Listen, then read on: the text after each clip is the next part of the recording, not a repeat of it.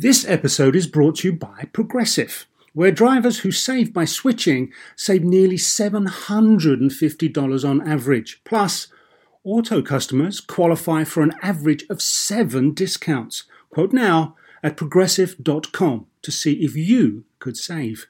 Progressive Casualty Insurance Company and affiliates, national average 12-month savings of $744 by new customers surveyed who saved with Progressive between June 2022 and May 2023. Potential savings will vary. Discounts not available in all states and situations. So why do you want to learn a new language? I'll tell you why. Because ¿Dónde está el baño? Can be a very important question at times. You know, Rosetta Stone is the most trusted language learning program, available on desktop or as an app. Fast-track your language acquisition with immersive lessons designed to teach you to pick up languages in a natural way.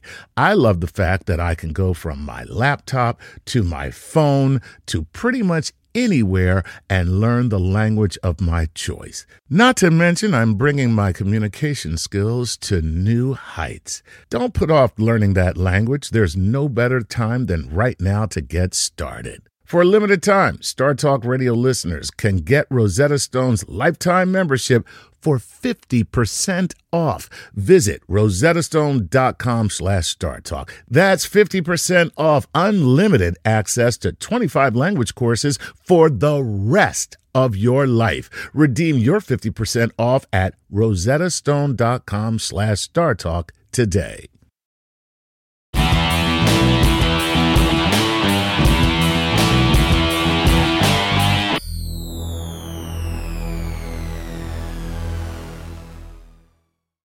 I'm Gary O'Reilly. And I'm Chuck Nice. And this is Playing with Science. Because our hockey shows were so well received by you, the listeners, and because you had so many questions about physics on ice and its technology, we decided to make another show just for you and do our best to answer as many questions as we can. And to help us achieve this, we have the multi-talented Alan Hachey, author of Slapshot Science and the Physics of Hockey and professor of physics at Moncton University in Canada, a man who knows what it means to be in the thick of the action because he is also a hockey goalie. That's what we learned when we talked to him. We did, and we're very impressed by that fact. But we won't stop there. We have a little treat for all you hardcore hockey fans because there will be talking to third-generation professional hockey player Colin Wilson. Yes, that Colin Wilson of the Nashville Predators, and someone who, like yourselves, has an inquiring mind when it comes to science. And not to leave out our geeks, we're going to bring in Dr. Tyson, and he will talk to Colin. So stick around for that. It promises to be a lot of fun. Yes, and so to answer all the questions about hockey, or as you so eloquently put it, Gary, physics on ice. Yes. Let's bring in Professor Alan Hachey. Alan, how are you, my friend? I'm well, thank you. Thanks for joining us again. So what we have done is put out a call to you, the listener, on Facebook and Twitter and any incarnation where we can be found on the internet. Yeah, even got a pigeon with a little message tied on his leg. It worked. Stop that pigeon. Okay. Just dated myself unbelievably. It's all right. I got there. Yeah. But anyway, what we did was ask you, what do you want to know about the physics of hockey or the science of hockey?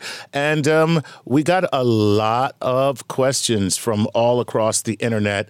So let's take our first one from Renee Douglas.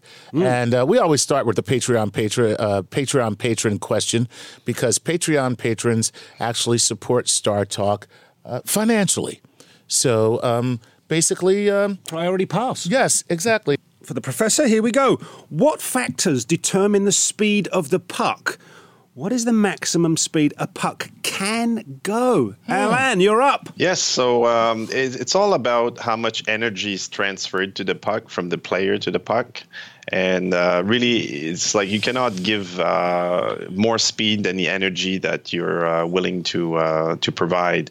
And muscle, it comes from the muscles, and we know from basic biomedical or kinesiology that about 10 pounds of muscle can deliver up to about 1 horsepower at the peak. Mm-hmm. And so the more muscle groups work towards propelling the puck, the greater the velocity. So when you said more muscle groups work toward it, are you talking about that would be, so let's say I'm like super jacked, and so I have my biceps because I'm pulling back, I have my back because I'm twisting my trunk, and then my shoulders because I'm pulling the stick down. So all of those groups working together, the more muscular you are in each one of those groups, the more powerful, the more energy you can transfer to the stick of the puck? Yes, and so different techniques exploit different amount of muscle groups. So the slap shot will use a lot of the leg, the trunks, the upper body, whereas the wrist shot is not as powerful, and it usually involves more like the front, the top of the body only. So a slap shot actually comes from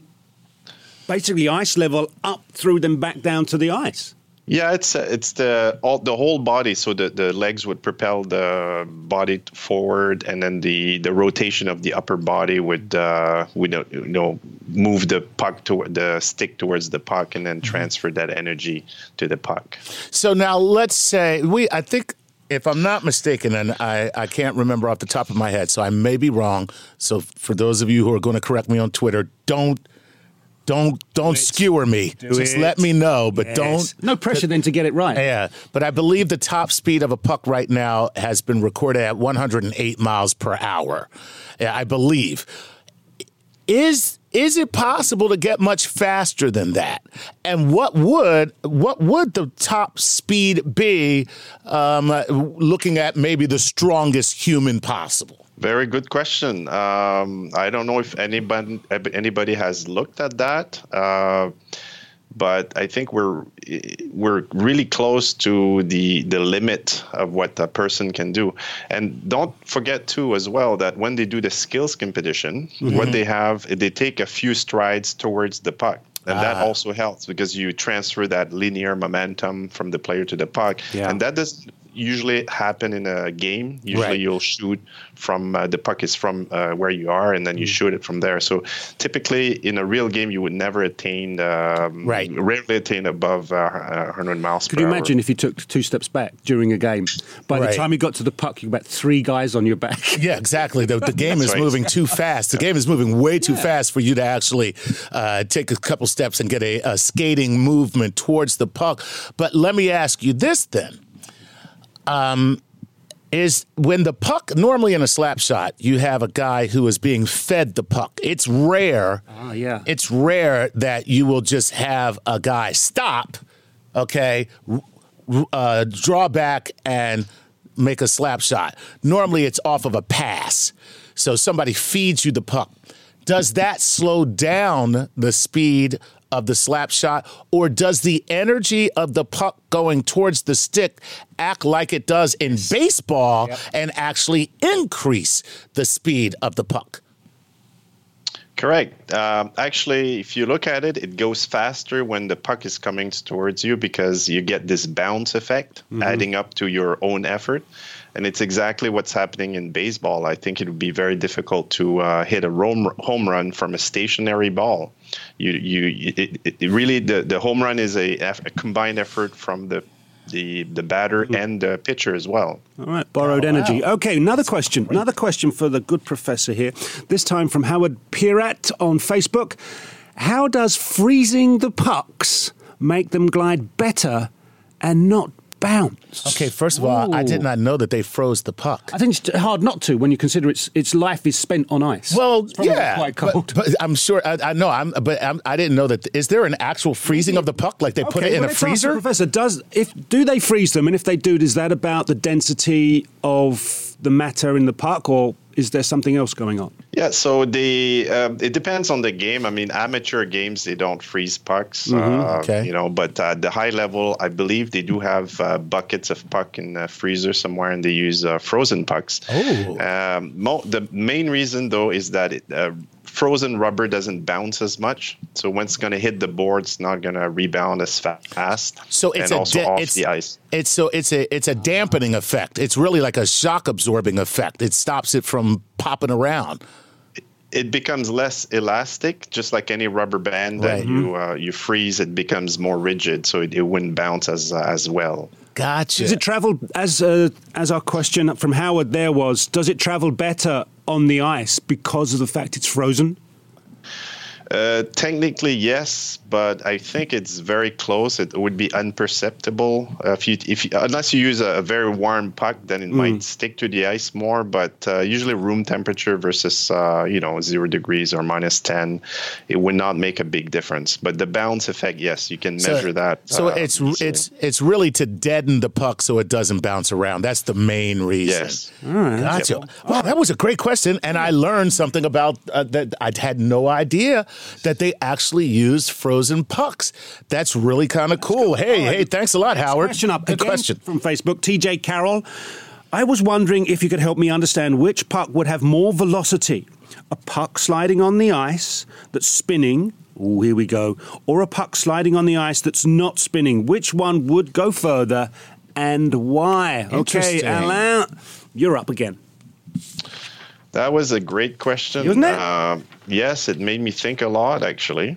And at first, it looks very complicated to answer that, but you can use a principle called the conservation of energy to guess that the spinning puck would have more friction. It would lose more kinetic energy from rubbing more against the ice as it travels, right? Because it's rubbing the ice two ways. It's rubbing the ice in its forward motion, but it's also rubbing the ice in its circular spinning motion. That's right. Okay. Correct. All right. And so that would extract energy from its linear motion. So it would technically slow down faster. Now, what's interesting, though, is that it would always stop spinning and moving at the same time. Really? So now, from and I suppose this is a mathematical equation that would determine this. So no matter how hard you hit it or how far it travels, as it is spinning, the resistance that comes from its linear motion and its circular motion, that resistance will cause the puck to stop spinning and stop moving at the exact same time every single time. Yes. Now, to explain that, you need a big equation. Yeah. This. Okay. And I would Just go how into big? that. We've only got so much time for the show. That's right. But for instance, in curling, you would see a stone rotating, and you'll never see a curling stone stop and keep spinning for a little while. Right. Or you'll never see it stop rotating and still travel. Slide on the ice. It would always stop both motions at the same time. Right. And what a shame in hockey that we don't have a guy with a broom in front of the puck every single time to make sure that It's not a job you'd volunteer for. Not at all. Which, by the way, you're Canadian. What's the deal with curling? Okay, seriously. Scottish, but that's a Scottish sport. Is that really a not? Scottish sport? And why do the Canadians love it so much? Got ice in it. That's right. Just because We it's have limited options. Limited options. Okay, there you go. We do love Canada, so please do not be offended by our lame jokes. Well, that's fascinating stuff, Professor. I love that, and we got to look up that equation that I won't understand for 1 second.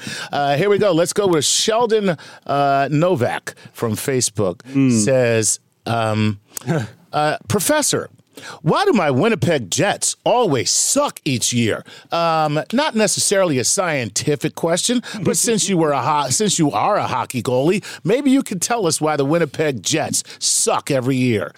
Yes. Well, I don't want to offend anybody, but if you look at in general, Canadian NHL teams, they have not done extremely well.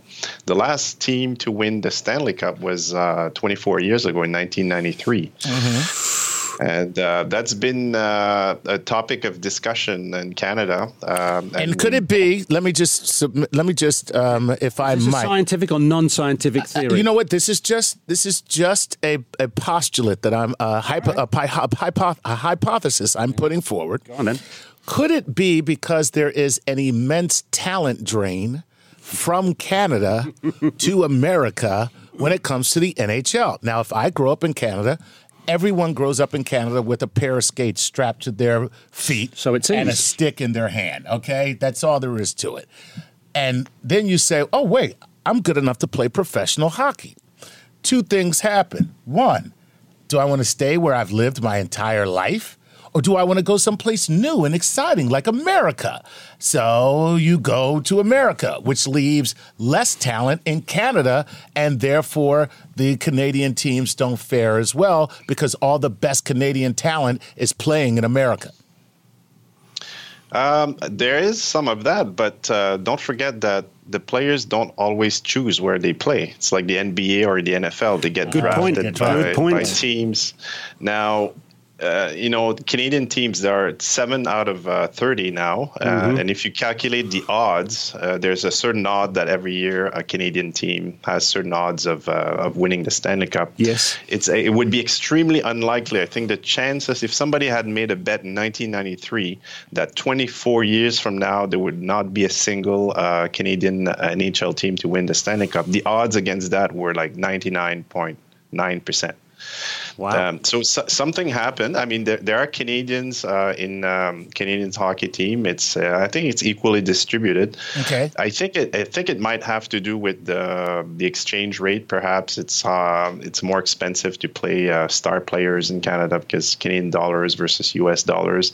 There's also a big difference in the environment where those players operate. If you're in Montreal and you don't score for 3 games, then you're pretty much front page news. Right. If you're in Tampa Bay and you have a drought, nobody cares. Hears about you. Yeah. Right. So there might be this added pressure where it's harder to perform under in environments where people are scrutinizing you all the time. I got you. Sheldon, it might just be the fact that there's got Jets in the name. Yeah. If you think about the New York Jets, I was gonna say, same problem NFL, with New York. not quite working for them either. Right. Just offering that up as a theory, got no scientific Last evidence. great Jets, Of course. Benny and the Jets. There you go.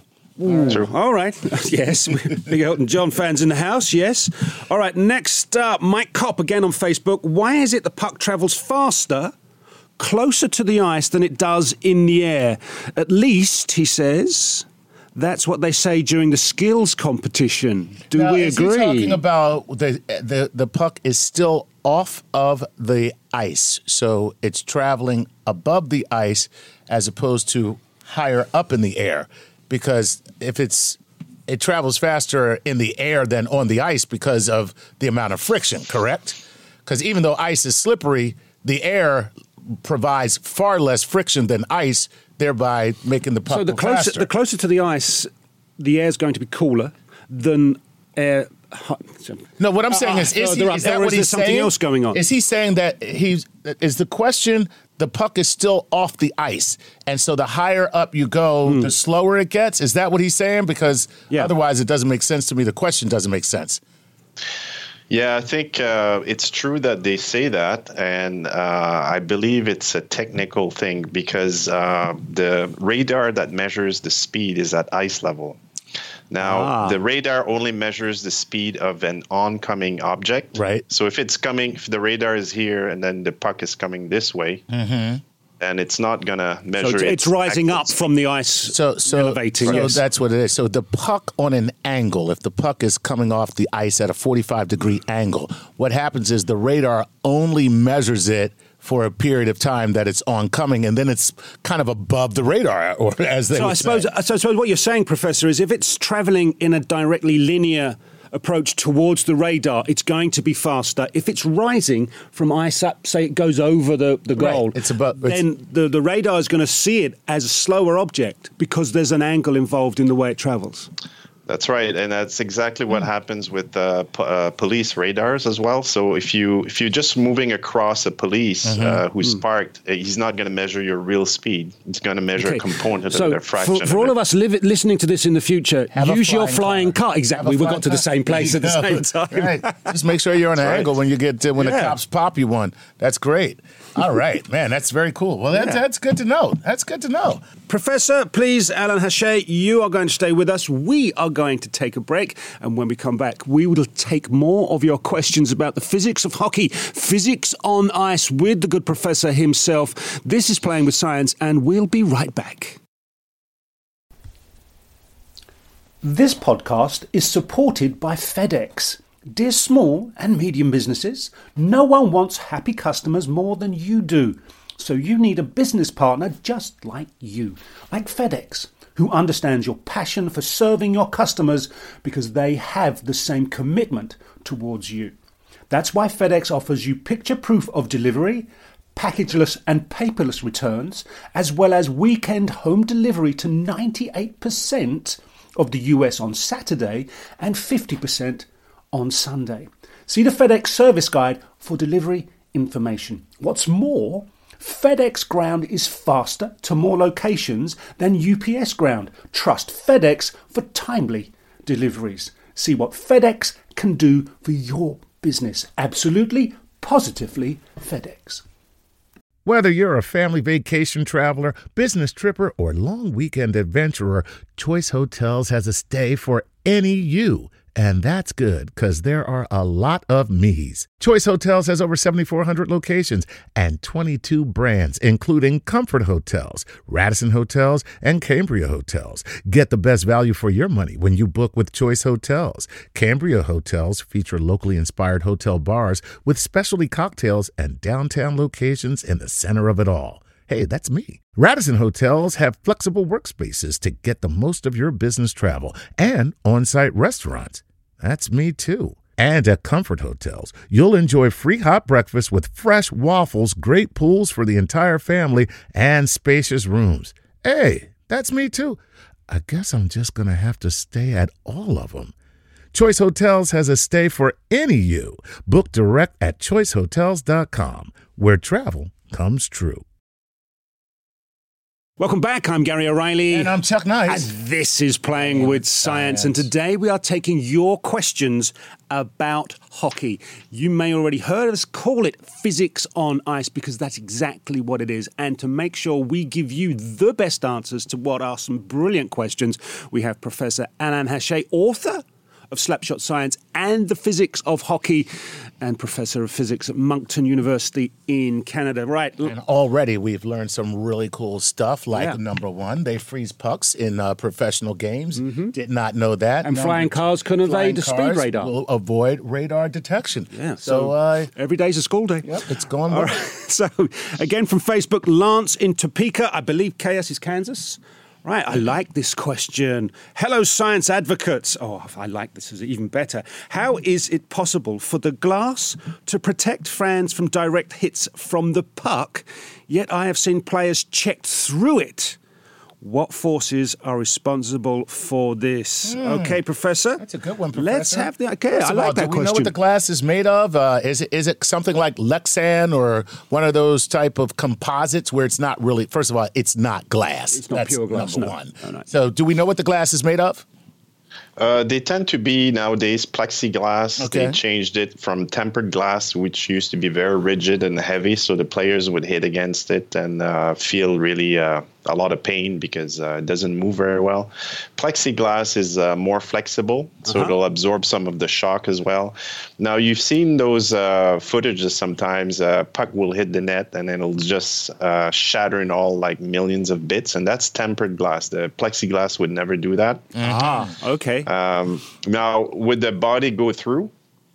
Yes, if it, with momentum, a large body will just keep going through, whereas the puck will tend to stop. Most of its speed would be lost there. So yeah, it's called safety glass for that reason. It will stop pucks, but bodies will go through.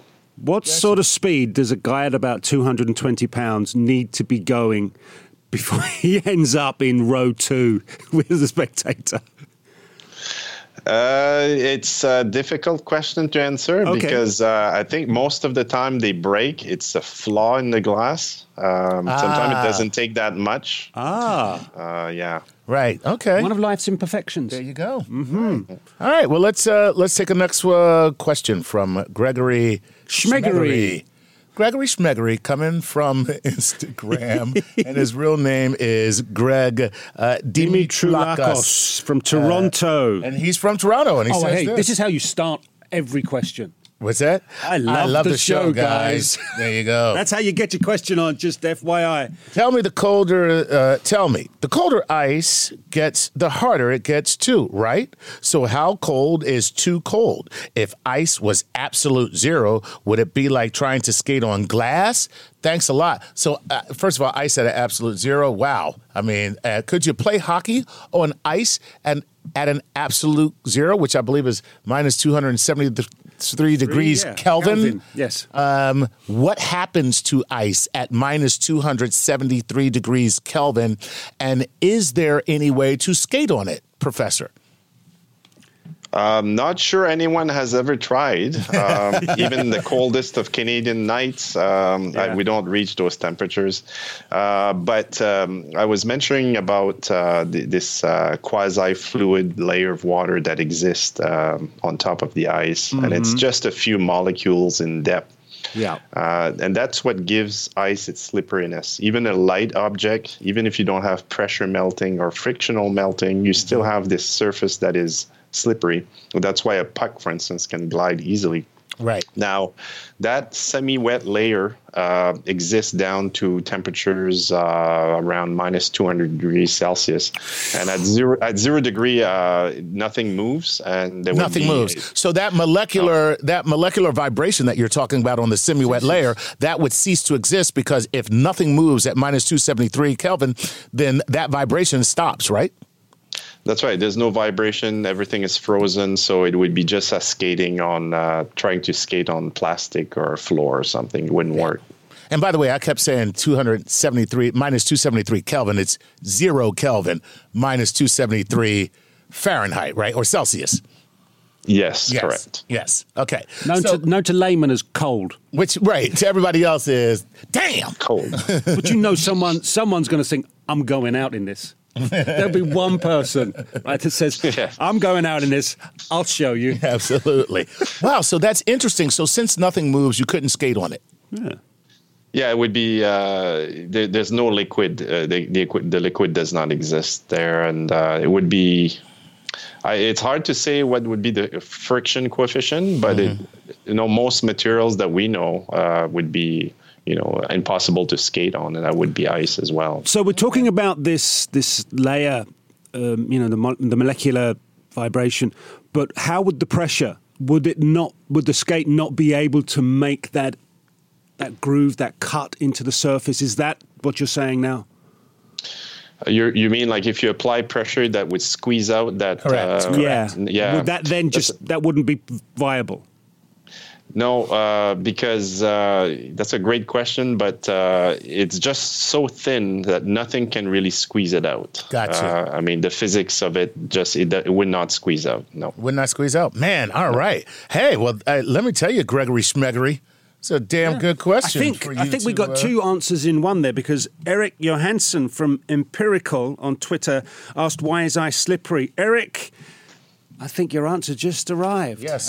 Hope you're happy. And Gregory Schmeggery. And the answer is magic, Eric. That's the answer. That's it. It always is. It's magic. Yeah. There's no science. There's no such thing as luck, and there's no science. No.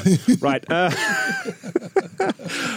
All right. I love this. Here we go. Simon, I'm guessing it's Simon for one simple reason. Lavalière, my apologies if I'm strangling your name, from a farmer village in QC, Canada. And this comes from Facebook. Knowing that the weight of a skater on the blades causes pressure and heat so the ice melts, the blades carve the ice and allow the skater to move. What would happen if the ice didn't melt under the blades? Well, we may have already had that answer. I think we already got that answer. Yeah, unless you've got anything to add to that, Professor? No, ice is slippery. It would be fairly slippery, but it does help. The fact that it does melt underneath, and also frictional melting also occurs. It does help. So it might be a little bit harder if it didn't melt. Okay. But I mean, again, if you look at a puck sliding on the ice, it goes quite easily as well. So it may cause some difficulty, but it would be negligible, right? That would be my guess, yes. Okay. All right, cool. All right, well, let's move on with Jeff Starczyk. That's his name. Now you know why I didn't ask it. Now you know why I didn't ask this question. Okay, Jeff Starczyk. Okay, I'm gonna say that's your name, Jeff. And if it isn't, you better damn well change it to that. I'd go with Jeff.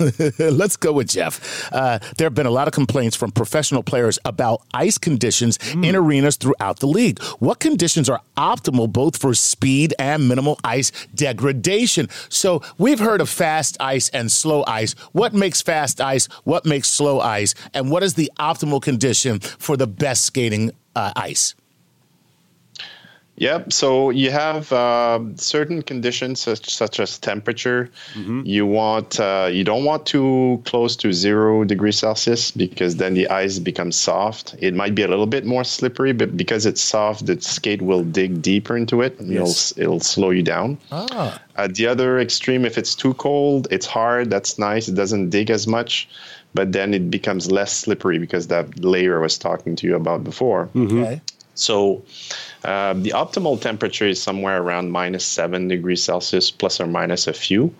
There's other environmental factors such as humidity. You don't want a lot of humidity to affect, that would also influence the ice quality. And of course, you want to repair it well between periods. If you have a machine, Zamboni, that is not properly tuned, or something that would also not help. So, hang on a minute. 1 second, Professor. You tune a Zamboni. Oh, so I'm thinking of the Ferrari type Zamboni. Actually, that's I don't even want to see hockey anymore. No, I want Zamboni races. Yeah.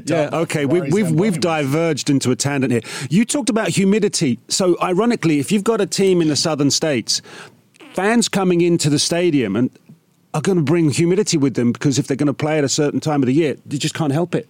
Warm air and humidity is going to be coming in with them. Even the body heat of the people in the stadium is going to create a certain amount of humidity just from that, right? Yeah. True, and it becomes a little bit harder. So yeah, your machines have to work harder. I mean, the compressors and the refrigeration systems, they have to to work extra to keep the ice cold enough. Yeah. So, picking up on Jeff's question, optimal conditions.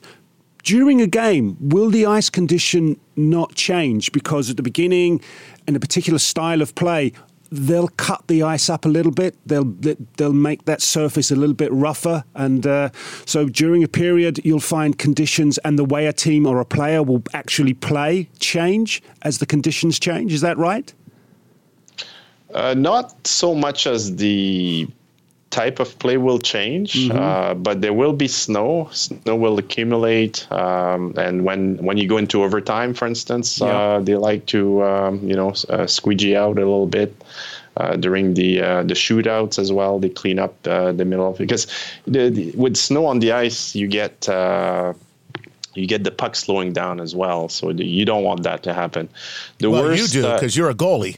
Yes, that helps. Well, or maybe not. The worst situations I've ever seen involved, I think it was in Buffalo, and it was an outdoor game with Sidney Crosby, and there was a lot of snow on the ice, and it made the play very difficult. But indoor, you would never get to that level. Okay, for those who don't know, snow is a technical term for the ice that gets carved up and shavings. Yes. Shavings from the blades of the skates. Okay. Like a snow cone, or if you are a Latino, a piragua. Is that another one of your words of the day? Yeah. Actually, it's a very good thing in the summertime here in New York City. You might find a guy standing out in the middle of the street with a big block of ice, and he takes a plane and he has a blade on it, and he shaves it, puts it in a cup, puts some flavored syrup on top of it, and it's called a beep. Now I can't even say it. Damn it. Piragua. That's what it is. Piragua. Yes, just like the treat itself, worth waiting for. Right, moving on to our next question. Brad Guest from Facebook. Hi, folks. Hi, Brad. Just wondering what the actual contact surface a fresh skate blade has with the ice, and what is the decrease of its drag coefficient, here we go, technical stuff, averaged out over the course of a game? Has anyone done such a survey? Well, there's only one person to answer this, a professor of physics and hockey player, Alain Hachet.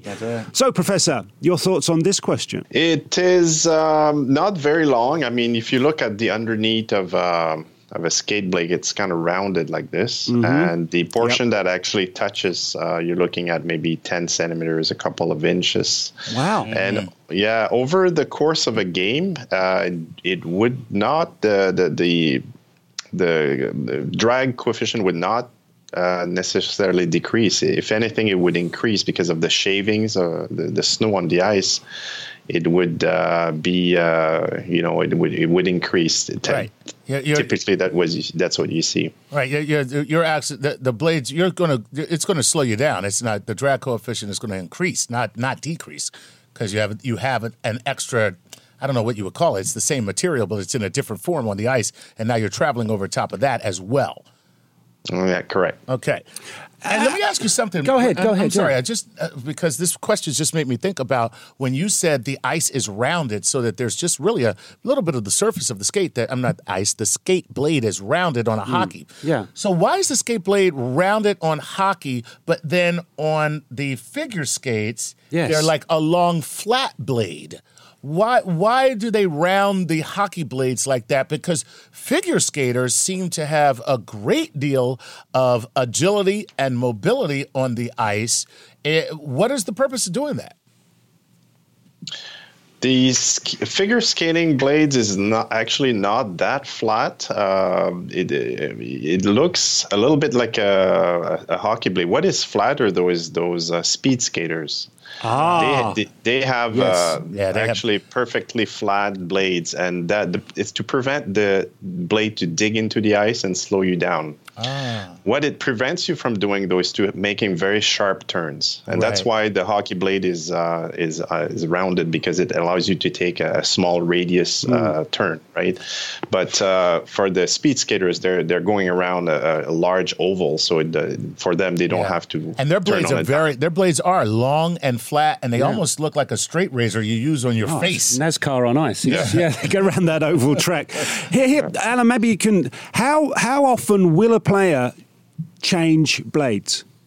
During periods, or maybe one or two games? Does it depend on an individual and how they play, and what reasoning is behind that?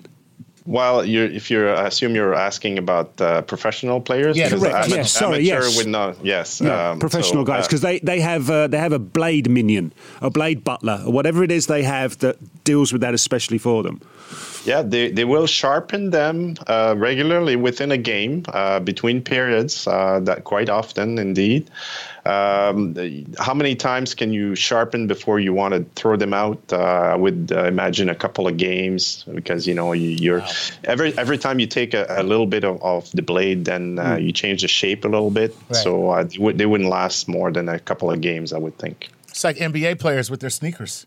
Oh, yeah. Yeah, you know how they change their sneakers like every other game, or some of them every game. Yeah. Have I had a good game? Have I had a great game? Great game, footwear stays. Bad game, throw them out. Trash. Right. Yeah. Never allow people to tell you sports men and women are not superstitious. And then some. Then there's a show. There is definitely a show. Right.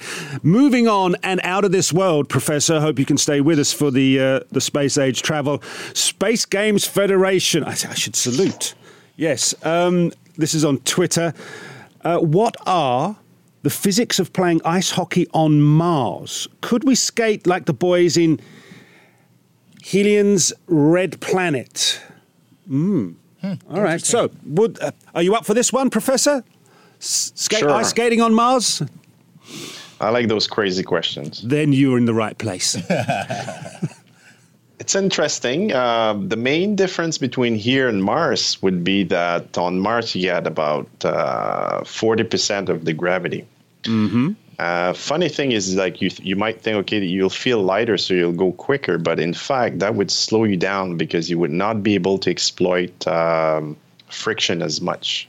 Friction force, yeah. Right. So you would tend, like, people you've seen on the moon cannot run as fast as on Earth because you just bounce off the surface so easily. So you would not be able to accelerate as much, in my opinion. Of course, I haven't tried, but this would be my best guess, is that it would slow the game. Well, you're right, because I got to tell you, I have been to Mars, and you're absolutely correct. No. But you know what? That's funny. I never thought of it that way. You're right. The exploiting the friction. It's like when you get on a toboggan. Well, I don't know if I'm sure you have, but if you race your friends in a sled race or a toboggan race, yes, you got to make sure you got a fat guy on your team. You need that fat guy in the back of that toboggan so that you can have the weight so that you can get down the hill faster. It's same type of same type of premise. I hope. So rear engine toboggan. Or maybe my tobogganing strategies have been wrong all this time, and we were just lucky, that we had this guy Thaddeus who was just big and fat and always helped us win our toboggan races. But I'm not sure. Neither am I. Right. You don't have to answer that question, Professor. That one you can just let slide on by there, pun intended. Right. Ian Treat82 on Twitter. All right, what other sports would you like to see on ice and why? I'd like to see soccer on ice so it could finally be a manly game. Damn. Oh, my word. I've got sorts of... Just a little bit, man. That's going to evoke an answer from me. Those of you who don't already know, Gary is a former professional footballer. He is a professional soccer player. So Past tense. Who wrote that? Who wrote that? This is Ian Triel. Ian, man. Yeah, no, good question. So, Alan, Professor, you're up first. What other sports would you, and this is a personal question, would like to see played on ice? Could be anything. Oh, I'm not sure. There's different possibilities, but for sure you don't want to see diving because diving has to be on melted water. Well done, sir. Oh, Alan, you brought the funnies. I like it, sir. Well played, sir. Yeah. Boxing on ice already exists. That's called hockey. What else? Oh, this is good. I got to tell you, what would be fun is wiffle ball. Like, you know what I mean? Like, which is a form like baseball, but you don't have to knock the ball that far. So you use a wiffle ball, so the ball can't go that far. And it's, you get a little baseball game on ice. That'd be kind of cool. I kind of like the idea of having basketball on ice, just to see men trying to rebound and jump shots. That might have that would evoke a little bit of contact. Ball handling might be a little difficult, though. Yeah. Like, you know what I mean? They'd have to wear gloves. Dribbling, you have to. It's going to be cold hands, cold hands. All right, let's go back to the question, and it was Ian Triel. So, as for soccer not being manly, you are referring to the modern games, sir. Back in the day, which would be my day, which was many decades ago, soccer played in England would have been something more akin to rollerball. If you've ever seen that movie... Bones got broken. Yeah. It was more like hockey than anything you'll watch played right now. But good question. Hopefully, we've given you a good answer. In other words, Ian, what Gary was trying to say is, I will punch you in the face. That's what he was really trying to say. No, not at all. We love our listeners. Yes. And, there were times during... It'd be a punch of love. Yeah. There would be times during a soccer game back in the 80s where players would viciously attack an opponent's elbow with their nose. Right. Yes. Exactly. For those of you who can work that one out, well done. All right. What else do we have question-wise? No, that's it. That's it. We are done. No. We are out of time, and this has been truly a pleasure with Professor Alan Hachey. Hey, Professor, thanks again for all of your insights and being on the show with us, man. We're going to take our next break. You're going to want to stick around for this because up next we bring you the player's perspective with Colin Wilson, left winger with Nashville Predators. And he, because it's a special treat for everybody, we're going to bring in the big guy. Yes, Dr. Tyson will be in the house. Stay tuned. We're back shortly. Welcome back. I'm Gary O'Reilly. And I'm Chuck Nice. And this is Playing with Science. Yes, it is. And today we're exploring the realm of physics on ice, a.k.a. ice hockey. Now, joining us by phone is Colin Wilson. of the Nashville Predators. Yes, that Colin Wilson. Colin, welcome to the show, sir. Hey, yeah, thanks for having me on. It's a pleasure, Colin. Thank you for being here. And in addition to Colin, here in the studio, we have, when you talk about science, physics, astrophysics, you name it, his name is synonymous. I don't think he needs an introduction. Let's do it. Let's do it. It's the man, the myth, the legend, Neil deGrasse Tyson. Oh, thank you. I didn't know I was a myth. Yes, I'm telling you, you are a myth. You don't exist, Neil. You are a hologram that the universe has created. I'm delighted to lay down some physics wherever you put up the physics bat signal in the sky, and I'm happy to show you up. answered the call. I like that. You answered the call. It's physics and everything. So we'll just hear about this play. Oh man, we'll do it. Could you actually do every answer like Batman, where you're just like cosmic background radiation? Batman? No, which Batman do you want? Which version? No, you need the one that needs a Ricola. You want that one? Yeah, exactly. That's wait, what is his name? All of them. All the one after a certain point. No, you don't want the Adam West version. Yeah, the one who played American Psycho. What's his name? Christian Bale. Christian Bale, thank you. Yeah, that's the guy. That's the Batman. Got a question right. Anyway, hey! So here we go, guys. Let's do the clip. What we're going to do right now, because we have Colin Wilson on the line, who is, by the way, a third-generation professional hockey player. That's a thing. That's something. That's amazing. Wow. Yeah. So, Colin, your grandfather was a professional hockey player, right?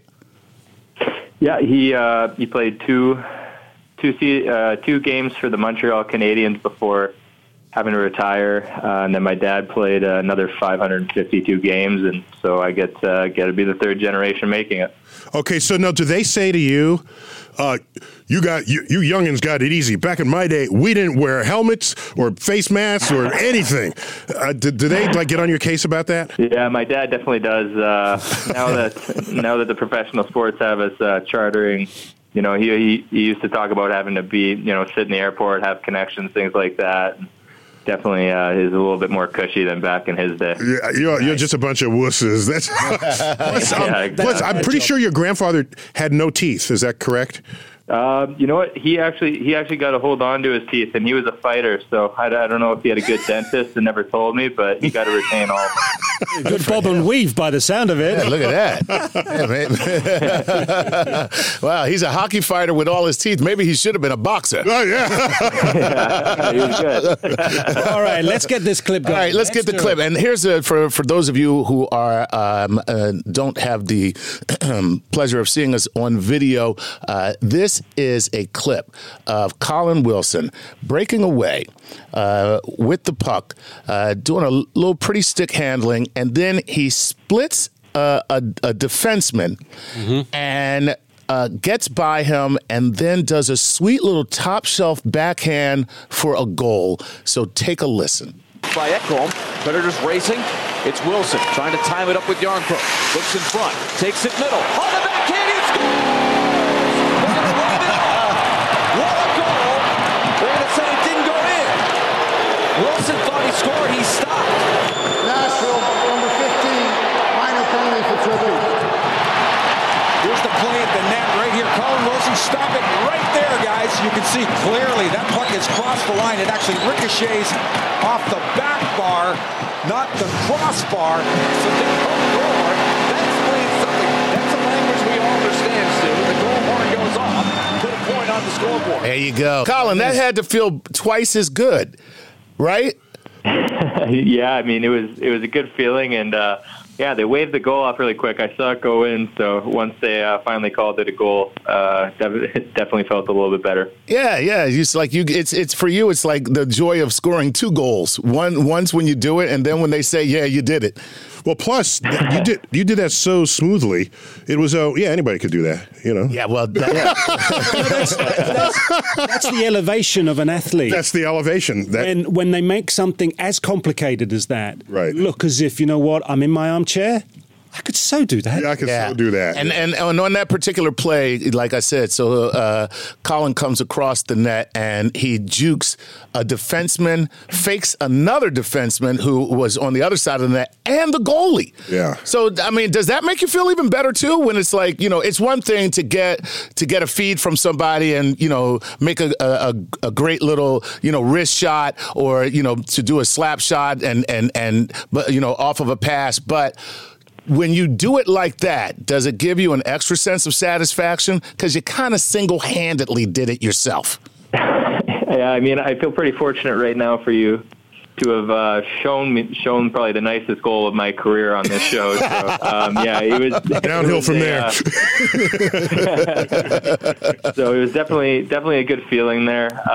It's nice to score pretty goals and you know have an effort that you yourself do a lot. So that one definitely felt pretty sweet, and it was fortunate to beat the goalie and make it all work.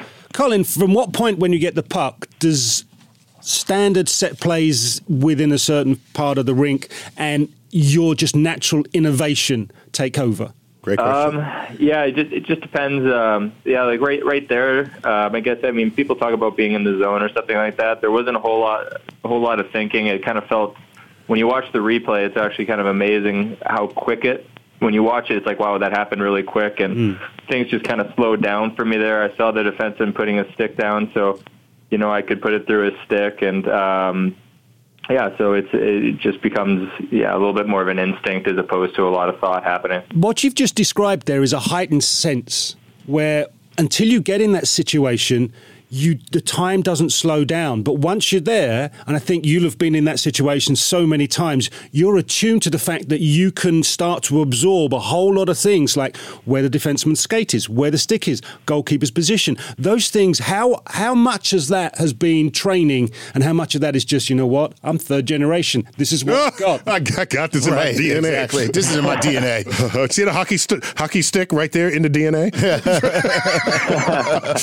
It's a double helix of hockey sticks. There you go. Composite double helix. Yeah. Go on. Sorry. So I think certainly a lot of it is training. To be able to have the kind of hands to be able to make that play. The shot at the end to be able to get it up. But at the same time, it's just kind of it is a bit of the human experience. In certain times where the brain kind of just ends up slowing down and things, people describe it as a zone. Other people, I don't know, maybe get it from a meditative standpoint, but definitely a little bit of training and a little bit of just kind of, the way that humans are made, it just kind of slows down, in that instance. Hey, let me ask you, switch gears for a second, because, one of the things that we talk about, in hockey, of course, is the importance of the skates, the technical advancements that have been made to skates recently. And in a game against Minnesota, you actually popped your blade off the skate. You popped your blade off the skate. But here's the thing that really got me.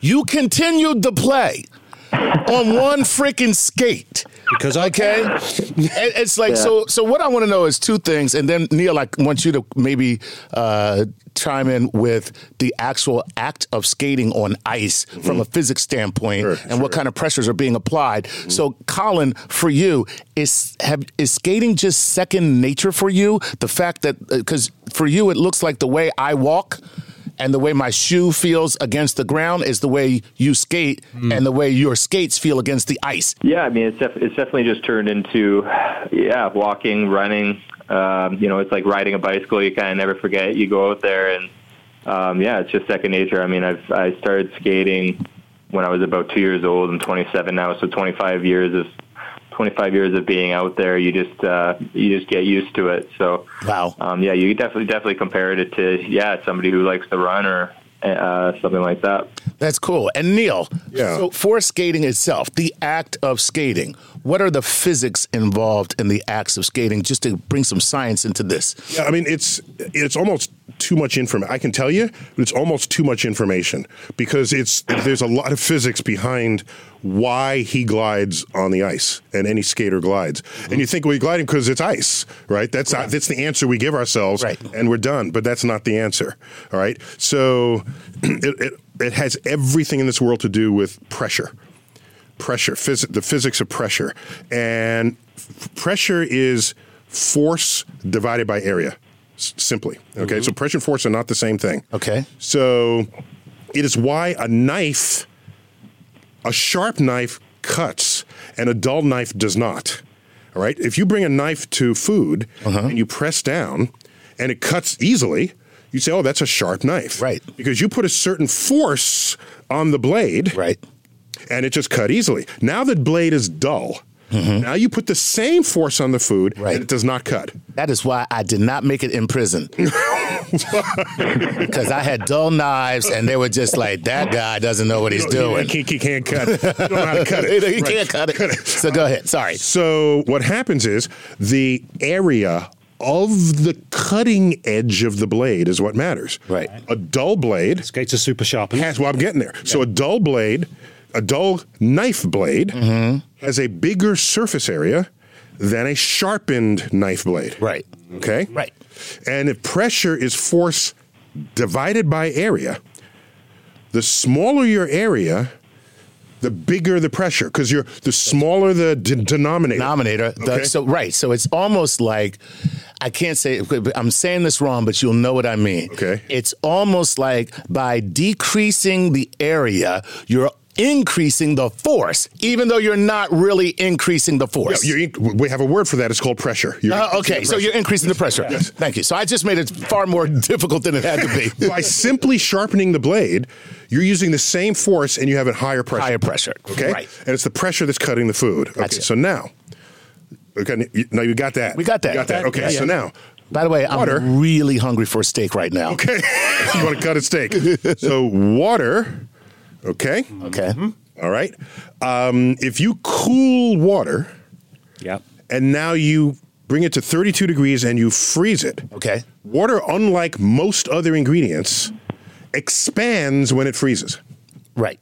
Okay? Yeah. We know this if you put stuff in your freezer. Well, leave freezing room. Well, if you've ever filled an ice tray, you know that you fill it, and then when it freezes, the ice bulges above the ice tray. It bulges about 10% above. Right. Okay? This is the same thing. This is why icebergs, there's 10% floating above water. Okay. Okay? Right. Ice is less dense than the water from which it came. Okay. Because it expanded. All right. That's why ice floats. Gotcha. Otherwise, ice would sink. Okay, so now watch. If you squeeze ice, ice doesn't want to be squozen. Okay?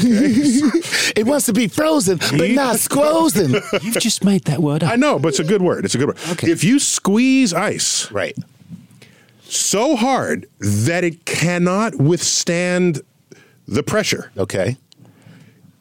You're trying to squeeze ice into a smaller volume. Right. That is hard to do. It is, in fact, it is so hard, usually you do not succeed. The ice busts out and breaks your pipes. Absolutely. Okay? You got me there? I got you. If your pipes have water in them and there's no place for the water, it becomes ice. Ice is stronger than your metal pipes. Gotcha. Okay, so now watch. I want to squeeze ice. It will not let that happen unless you have such high force that the ice says, fuck it. I must become smaller volume now. And the only way I can do that is to turn back into water. Back to water, which from whence I came. From whence I came. And so you can turn 30-degree ice into 30-degree water under pressure in an instant.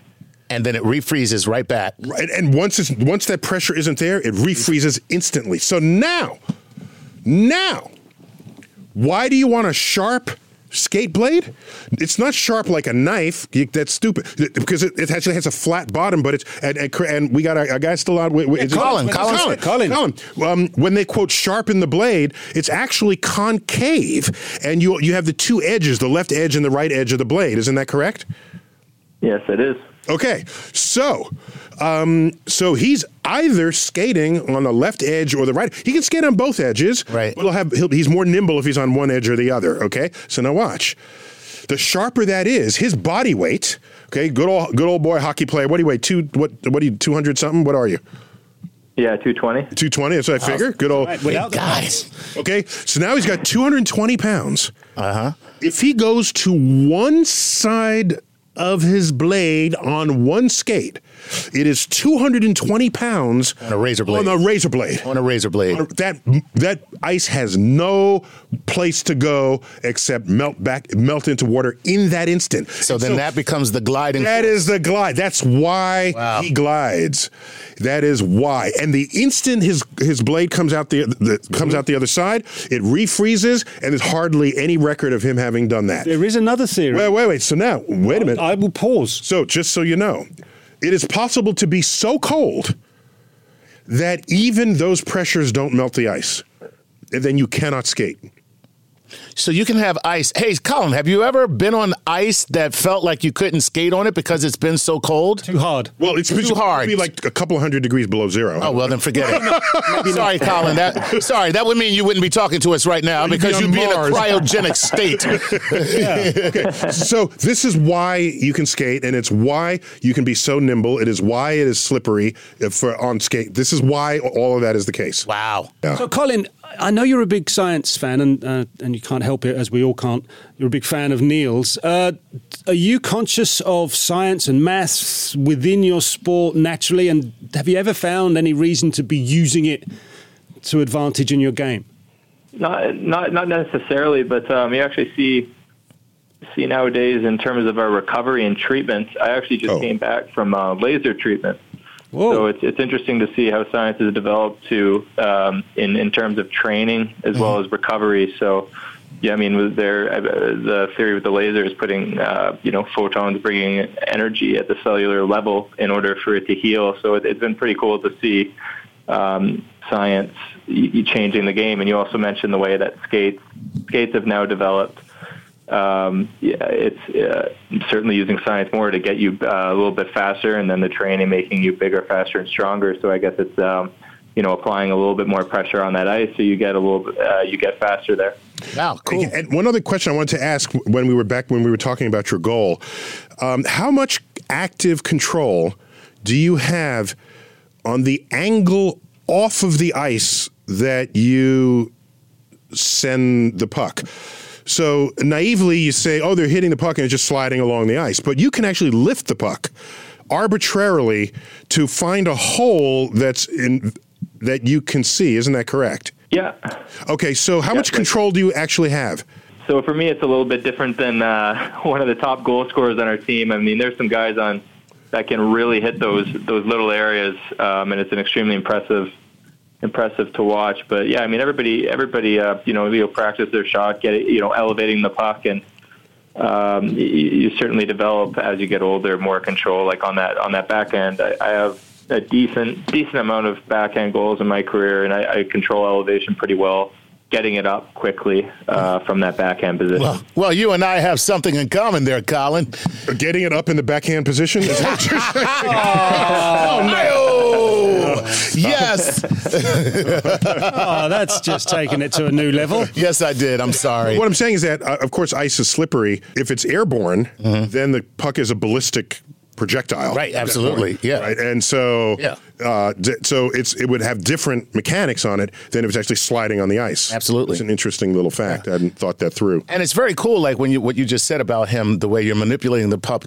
Do you feel like the stick is an extension of who you are, and how in touch with the puck are you when you're stick handling? Yes, very, very much so. I'd say it's definitely an extension. Definitely an extension of your body. I mean, again, when you've been playing hockey I guess I'm at 25 years now, it just becomes kind of second nature to have a stick in your hand, and, you can do some pretty skillful things when you've been at it for a long time. So, you make those, it's the same thing as anybody working at something for 25 years. You make some, pretty cool improvements, and it definitely feels like an extension. Colin, before we let you go, and I know you're on a busy schedule on the road, just where do you see the development in hockey, be it through recovery from injury, psychology, from technical and equipment. Where do you see the future taking your sport? Yeah, it's going to be a scary thing, honestly, how fast it's going to get. If you go when I go back and look at my dad's age, I mean, it looks like in slow motion. It looks like they were walking around the ice. Right. Yeah. So in innovations in equipment, in our training, it's in our recovery. It's going to be scary to see where the game takes us right now. The top players in the league are all actually the best guy is Connor McDavid. He's 19 years old, and the way that he moves on the ice, and there's a couple other guys I can mention, Jack Eichel. And they grew up training in a different way than us because of the science had improved by the time that they began their training. Right, because you're now an old fart. You're an old fart now at 27. Yeah, 27. I'm on my way out.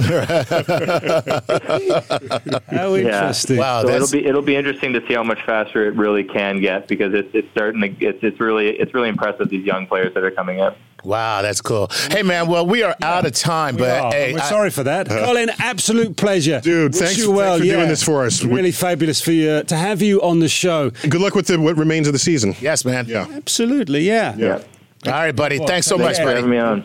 Wow, that's our show, man. We're out of time, and it was fantastic. Neil, you're not even going to say goodbye. You're just getting up and leaving. That's it. Look at Neil. Look at Neil. He was like, I didn't know. I cannot wait to get out of here. Dealing with these amateurs. And if our listeners didn't know, every day is a school day and will continue to be so in the presence of Dr. Neil deGrasse Tyson, who we're so grateful for. Why do you say such nice things about me all the time? Because you're here in front of us. You're getting ripped to pieces. By the way, there's nothing left of you. That's our show, Chuck. That is our show. All right, dudes. Thanks for having me. Thank you, Neil. Thank you. Yeah, and thanks to Alan Hachey and Colin Wilson. Everybody that's been involved been absolutely brilliant. Wish we could talk more about it, but we run out of time. Look forward to your company soon. Bye for now.